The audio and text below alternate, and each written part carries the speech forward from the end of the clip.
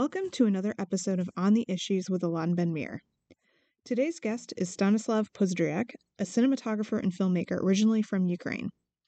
In this episode, Alon and Stanislav discuss the Russian invasion of Ukraine, Ukraine's needs from the international community, and what could be in store for Ukraine's future after the war. Well, I want to thank you so much for taking the time. You are from the Ukraine, obviously, and you're watching what's the horror that's taking place day in and day out. Do you have any sense at this point where this is going to go? I mean, we are all speculating all kinds of things, but what's your take on it? Like when it's gonna end? Well, I'm not sure how we're going to foresee the end, but where do you think this is? How is it evolving at this point? Or It's if you can predict an end, I would love to hear that. yeah. It looks like it's getting better because there are many counterattacks now, and we are. So when you Uh, say better, meaning, I mean, our army is winning, uh, so we are destroying the Russian army. I know it sounds horrible, but it's unfortunately or fortunately these are good news for us when we see new destroyed Russian tanks and planes. So yeah, there are a few territories that are occupied, and there are our armies like fighting there and getting our territories back. And I just received news that a few like locations, few cities are we have back them to Ukraine. So these are good news, but the biggest issue is that Russians are attacking us like civilians with their rockets. We can't do anything about that. But I just saw also news that NATO is going to provide us new weapons that we can use to you mean stop the air defense systems. air defense systems. Right, right. So yeah, I like it's hard to say that, but in the long term, I believe this war can be good for our country because we are united as never before, and there is a good reason for us to spend more time on Ukrainian economy, to spend more money on it, to invest more money in Ukraine. I believe many businesses will decide after the war to invest money in Ukrainian startups to help to support Ukrainians, and I believe like in 5-10 years we're gonna be better countries than we were before. But right now it's really tough. Yeah. Yeah, but unfortunately, obviously, you're going to need a very significant financial help, aid coming from the European community, from the United States. Yeah, I The believe. rebuilding is going to require billions and billions and billions of dollars. And we hope that the international community will be generous enough to take this matter seriously and hopefully begin that as Yeah. soon as humanly possible, this process. Um, the thing I was observing, which is to me, whereas many Ukrainians, before the war, were more looking at Russia in a more favorable terms. I mean, there is some kind of cultural relationship, family ties, stuff like that. Yeah. History, have shared history. So they were looking at Russia in a more positive light before the war. But after the war, even those hardcore Russian speaking, Yeah. I know, have decided this, they came out completely against Russia. Mm-hmm. Now, do you see that trend now is going to stick with the Ukraine, given what Russia is doing to the civilian community, the destruction they are inflicting? Do you feel that this anti-Russian sentiment is going to continue to prevail even once the war is over? Yeah, I think so.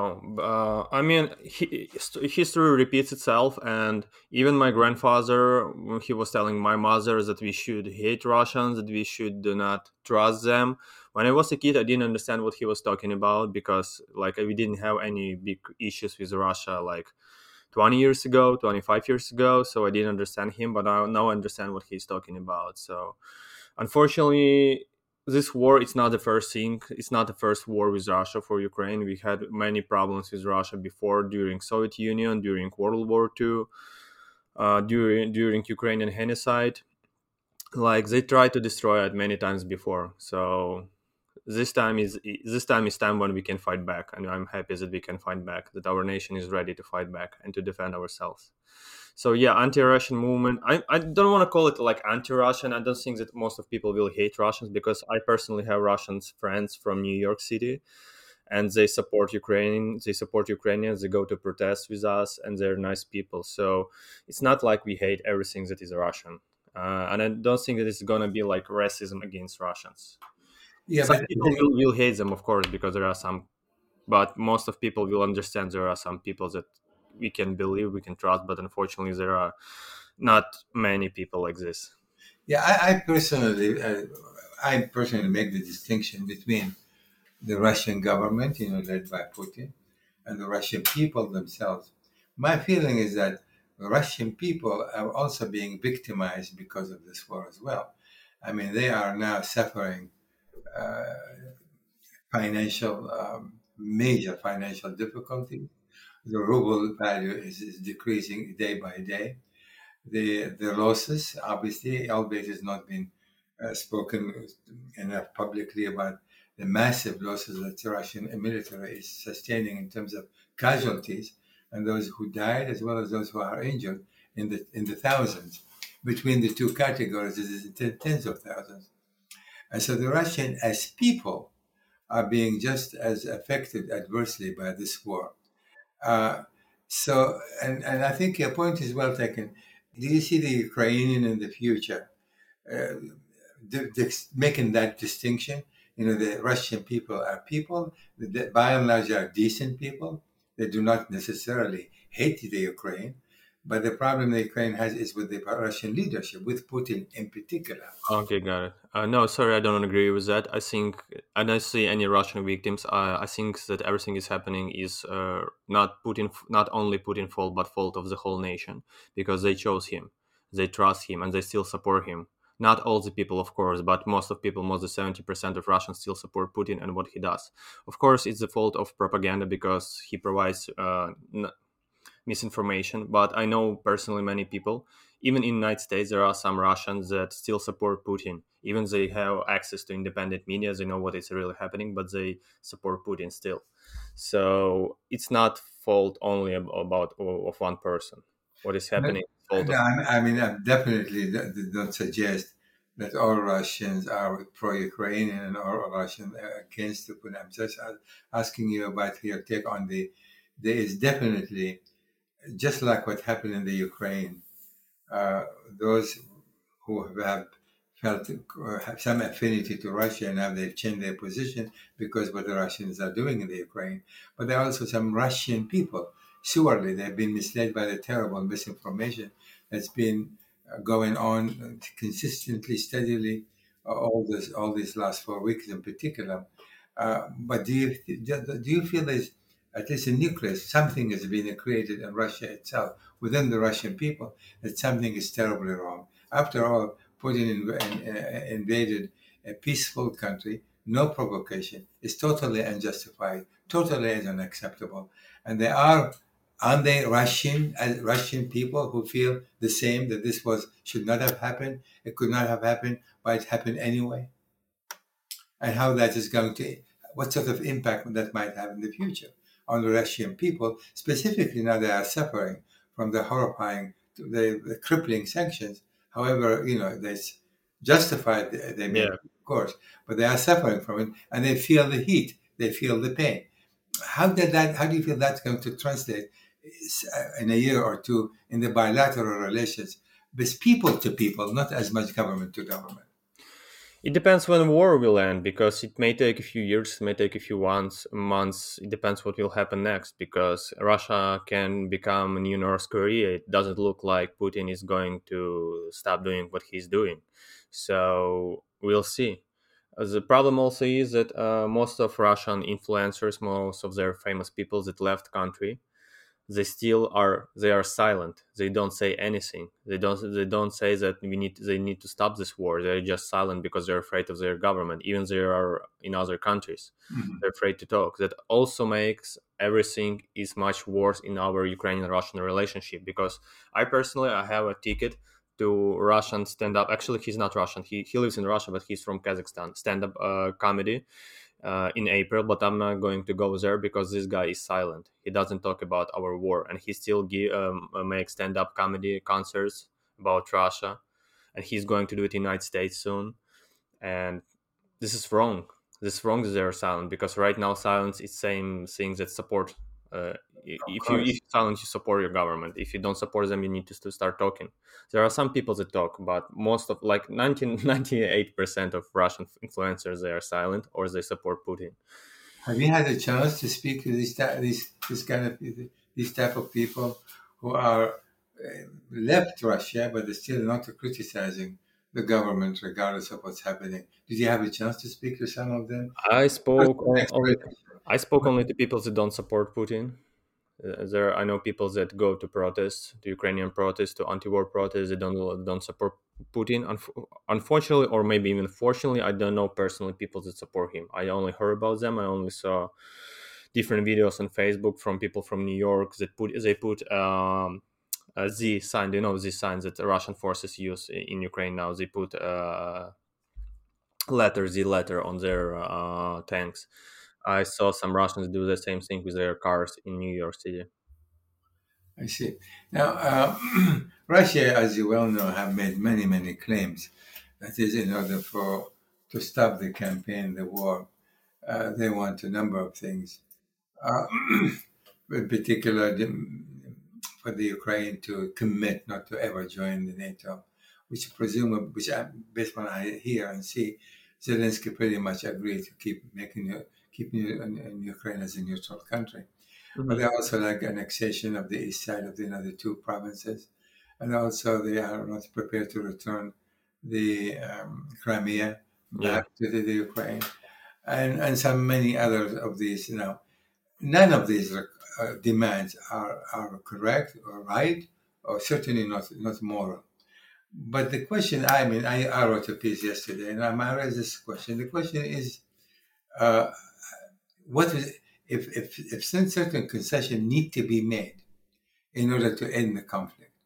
Do you support, in principle first, the Hmm. concession would have to be made in order to spare the life of tens of thousands of more people, in order to spare the more and more destruction, albeit Ukraine now is on sort of moving on the winning side. But in the end, if they're going to sit and try to reach some kind of political settlement, there's going to have to be some kind of concessions made by both sides, not Hmm. necessarily the Ukrainian themselves. What sort of concession, from your perspective, you feel that it can be made by the Ukraine, and what Russian need to concede as well, as you see it yourself? You mean like something like give back Crimea to Russia officially or something? Along the, you heard about Russia, Yeah, Putin. yeah, yeah, I know about that. I actually had a conversation with a few of my friends about Crimea and should we give it back to them or something like that. I think that I personally can't give any opinion about that because I'm not. We should ask people in Crimea about that, and we should ask also people that have relatives that died in this war about what they think about the Crimea. Are they ready to give it back, or what they think about it? Because I personally don't like idea about doing something like that, but I don't think that I need to. I'm not the person who need to decide in this situation. Well, I'm not, you can't decide, nor can I decide. I'm merely asking your opinion. If that's what it takes to find a political solution, It sounds really wrong because it looks oh, like it's wrong. we need to give something to stop war that is happening without any reason. So it's of course wrong. It's like imagine that somebody come to your house and he says that I will kill your family, but at least I can do not kill everyone, but at least you need to give me your daughter or I need to take your mother. This is the only reasons that I will not kill all the other people, and you need to give it back. Is it correct? I don't think it's right. Of Of course, course, it's not people correct. will die, but sorry. But I know I fully agree with you. It's correct. It's immoral. It's this is all true. There's no question about it. But I'm saying, in the final analysis, there's got to be some kind of political solution. Even if the Ukrainian, which I hope and pray they will continue to be on the winning side and push the Russian back. But given the power between the two sides, uh, and given Putin's determination, Yeah. this may continue for a while. and the destruction in the Ukraine is going to be far more extensive than it is today. I'm a political scientist. I always look and deal with conflict resolution, and I think in those terms, what is going to take? How do we find a political solution that is going to be the least harmful, or stop the killing? So the least harmful, albeit it will not be necessarily the perfect solution. That's what where I come I'm not from. sure if there is any political solution, because if we will think about World War II, and to think about was there ever any political solution about stopping Hitler, I don't think so. So I think it's very similar situation to that, because if even if there will be some political solution and we will stop Putin, it will happen temporarily. This person need to be stopped fully. He need to be destroyed. He need to be killed. This is when a war will this war will end. This is the only way, unfortunately. Because I don't. If even if we will like say, okay, we give you some territories or something like that, they will stop. But they will make new army in a few years, and they will attack us again. Well, I mean, of course, that's going to have to depend on the kind of agreement there is, and to what extent it has to be binding. Sure. I don't think that any agreement work right now. There are so many agreements that happen, and not any of them work, unfortunately. So you can, Even with the past memorandum, like doesn't look like it's working. if taking this position, I'm not agreeing or disagreeing. I'm merely trying to evolve to have this conversation because um, I have taken a certain position. But then let us assume we go your way. Hmm. Your way. How do you see this conflict being concluded? What is going to happen?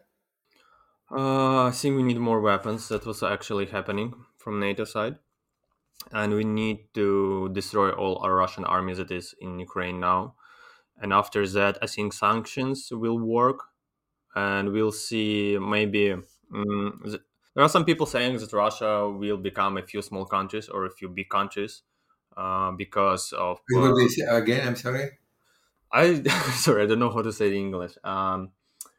Russia will become a few small countries. Like I it see. will be separated in a few small countries Oh, I because see. I have to be divided. Okay. Yeah. yeah, be divided. Yeah, because of sanctions. It's possible that can. I think it can happen because of sanctions. It's really hard to have such a huge country with so many territories and to control it as a dictator. I think it's almost impossible. So that is one of the ways that can happen. But we'll see. I hope they are not going to use any nuclear weapons or something like that, because then World War III will start, and I don't know what's gonna happen next, because there are so many conversation about Poland involving in this war, about Latvia involved in this wars, and Belarus.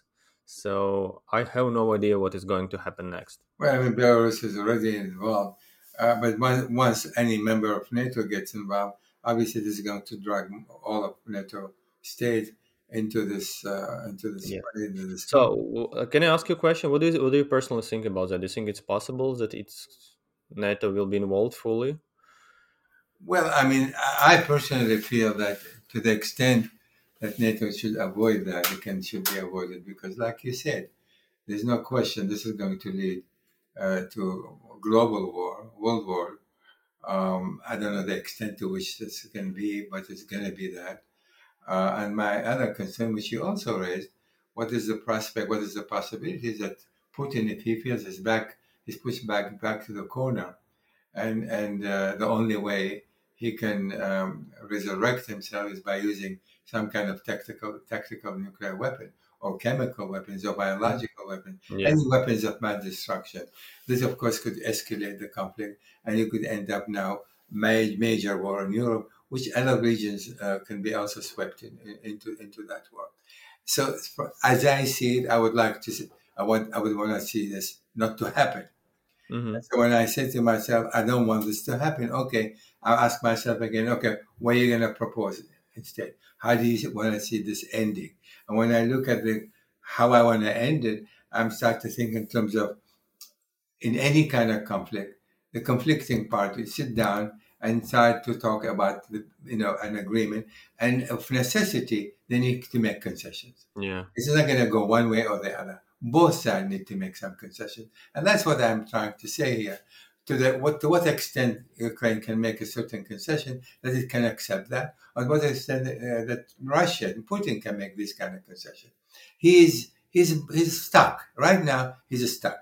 Yeah. And sooner or later, my view is that sooner or later, the Russian people will wake up and ask why this has happened. I mean, they are now living under the cloud of misinformation, day in and day out. They are not being told the truth. They've been telling lies and more lies and more lies. But body bags has to come back unless they burn them in place. And they say they are still missing in action. But some estimate 15,000 soldiers might have been killed, Russian soldiers. Estimated that over 1,000 of heavy equipment, tanks and artillery pieces been destroyed. And so the Russian people will wake up and ask, why did it happen against a country that presumably we have such an affinity to, specifically the Ukraine?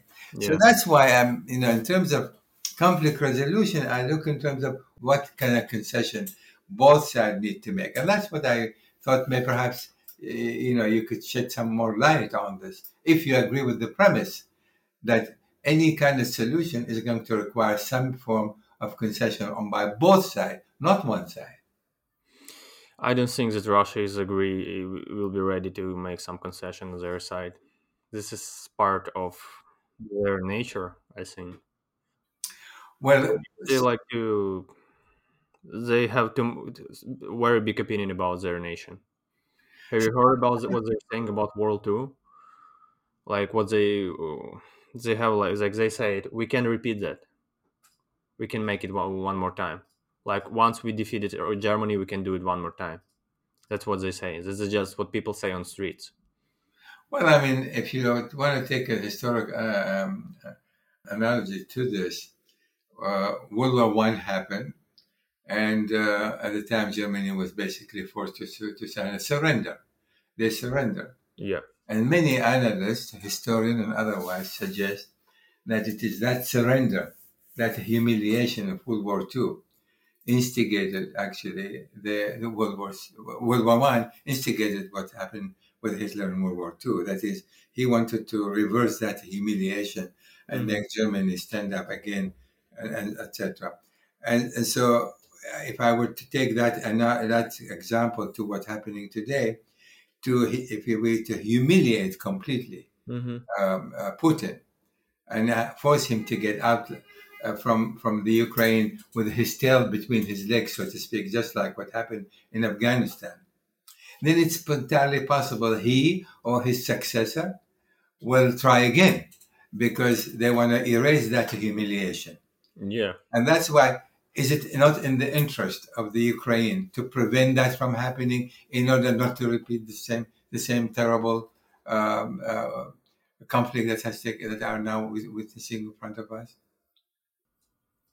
Sorry, so what is your question? The question is, that is, if you humiliate, let's say the Ukrainians are able to defeat, and let's say that the West, NATO, are also, because of the sanctions and because everything is the supply of weapon to the Ukrainian, and eventually Putin is himself humiliated. He's already humiliated. He's already feeling the box because he didn't expect this to happen at all. So if the conflict ends with the outright open humiliation of Russia, humiliation of Putin, it will be only a question of time when he or his successor will try again. That's just like what happened in his successor? I don't think so. I think they, if it will be possible to humiliate Putin's next successor, there is a huge chance it will be a liberal person. I believe in Navalny. I hope that... do you know Alexei Navalny? Yeah. Yeah, I hope that he can become a really good president for Russia and he can change everything. He's in prison now, and hope this is Navalny is the future of Russia. I can see a bright future in that country with this guy. Yeah, if he will be a new president in Russia, everything can change.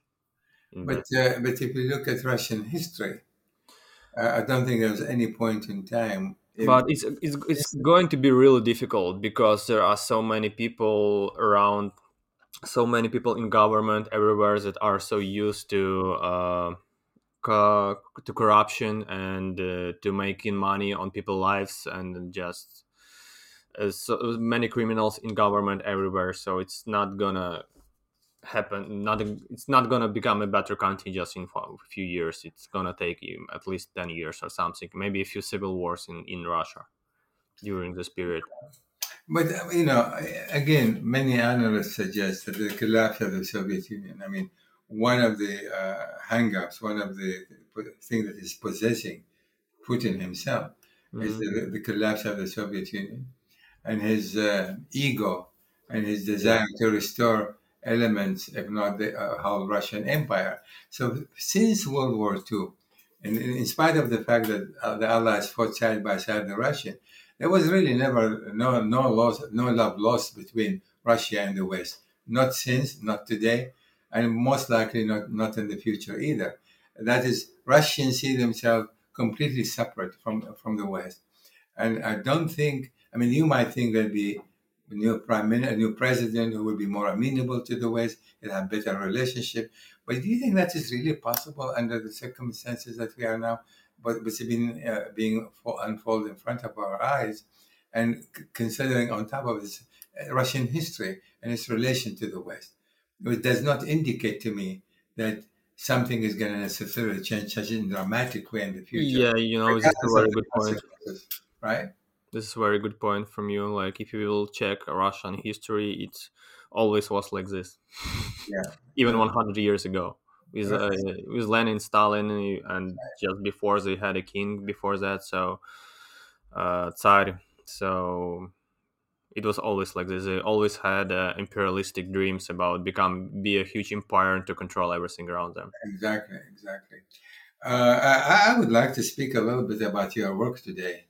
My work. Oh, okay, What that's you're actually. doing, because I know you're in produce documentaries.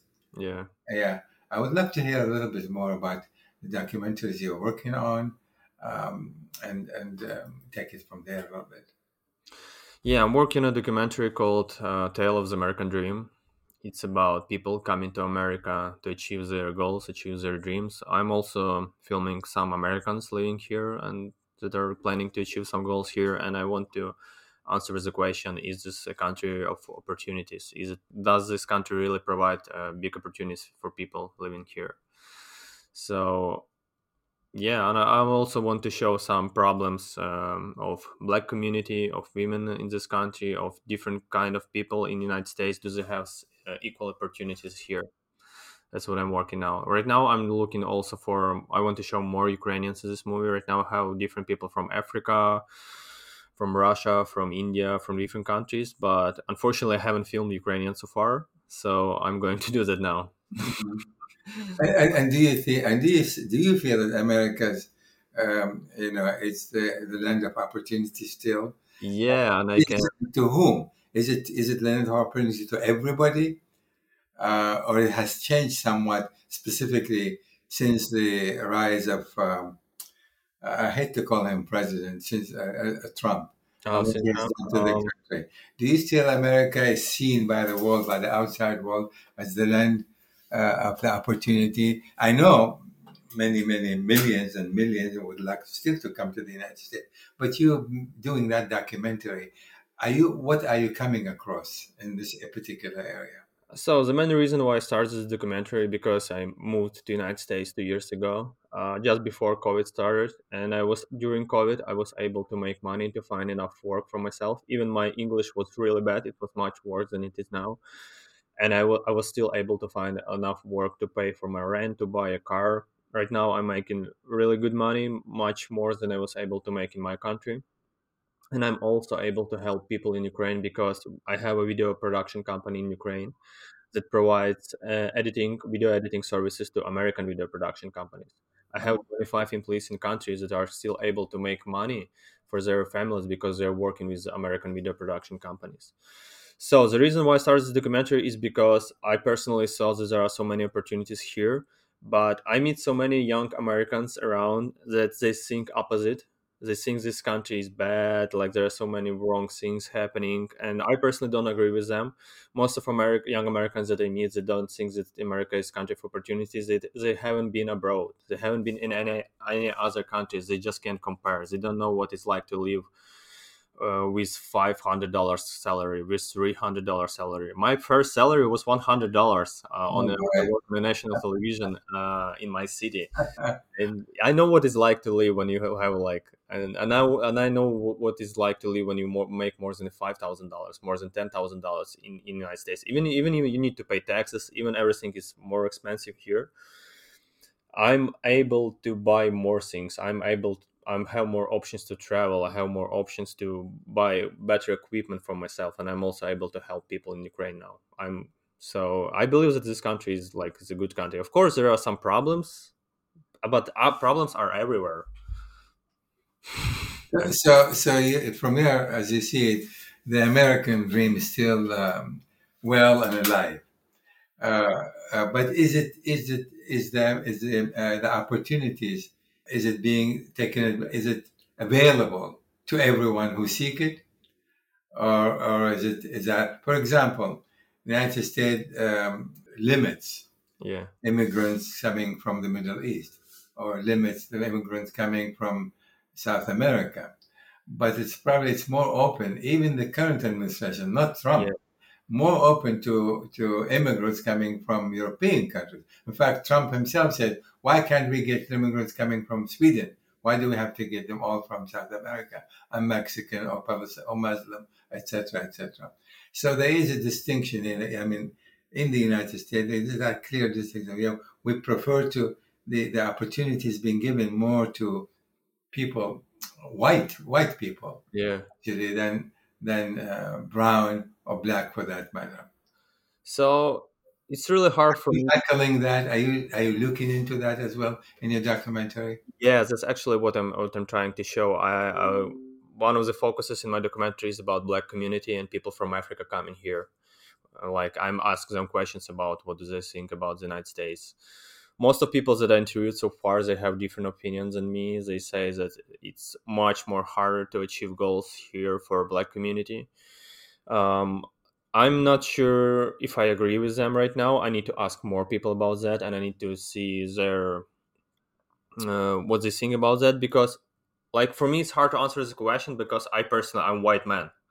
Like I'm not the minority in this situation. Of course, I'm immigrant. I don't speak English like fluently with Americans. When they speak to me, they understand that I'm immigrant, that I came from a different country, but I'm still a white man. So is this a good for me or not? I'm not sure right now because I can't compare in this situation. But I'm looking for more uh, like Indian, African, Black American people that achieve their goals here, and to show their stories too. Was it hard for them? Why was it hard for them? And I also want to show some advices for other people coming here, how they can achieve their goals. If it's really problematic, I think there is always a way how you can achieve your goal. But for some people, of course, it may be harder than for others. Like for me personally, it was harder because I moved here 2 years ago. I didn't know anyone. My English was bad, and like I was here officially, of course, because I had a green card, but still, I needed to do everything from zero, with no money, with nothing. Like Right. people living here have more options to do something because they're citizens. They can officially work. They have some background and mm, And so you yourself, other than of course you came with nothing and you're building everything from scratch, from the ground up. Have you encountered any difficulty or problem initially being a foreigner when you came to the country? Or you were accepted only because you are white and you're basically accepted without much resistance. Did you experience any difficulty in trying to mingle with white Americans? no, never. Honestly, half of my clients are Black Americans. I don't know how it happened. It just happened accidentally, but I have really many uh, black uh, Black American clients that are Black business owners, Business owner, yeah. So business when you owners. say client, what do you mean by client? Businesses. I provide video production services, like I create commercial videos for businesses in Philadelphia and New York. Oh, I see. That's what you do for a living. Yeah, that's what I do. I see. And you're doing well in that regard. Yeah, how many clients? Most of my clients are Americans, and I think at least 30 or 40% of them are Black Americans. Usually I work with honestly, with different companies. I work with real estate companies, I work with law companies, work with clothing companies. So most of them need different videos to promote their services in social media, on their websites, on YouTube, on TV. So I create different stuff.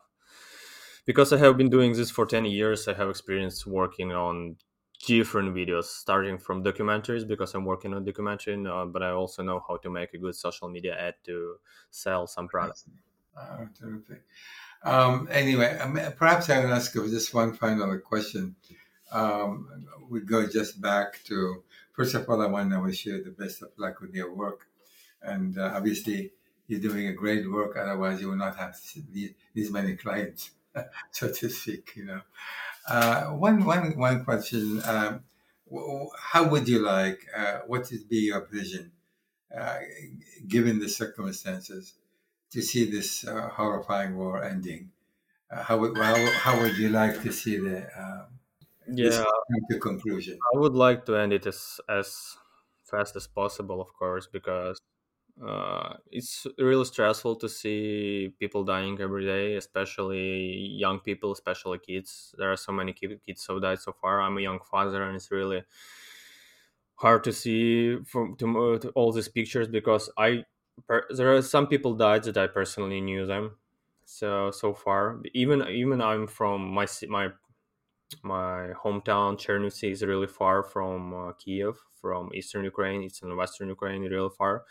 There are some people that died I knew personally. So I want this war to end as fast as possible, and I see that my country, Ukraine, will grow really fast after that, because people are united. Of course, we will have some different problems, but I personally want to do everything I can to grow economy and to make it great in Ukraine after the war, because I run a video production company. I have employees in Ukraine, and we are planning to hire even more people, because we need to provide salaries to provide work to more Ukrainians right now, because we work with video Americans. So we and everything is good in the United States now. Right now, they are ready to continue work with us, and we are looking for more work to provide more jobs to Ukrainians.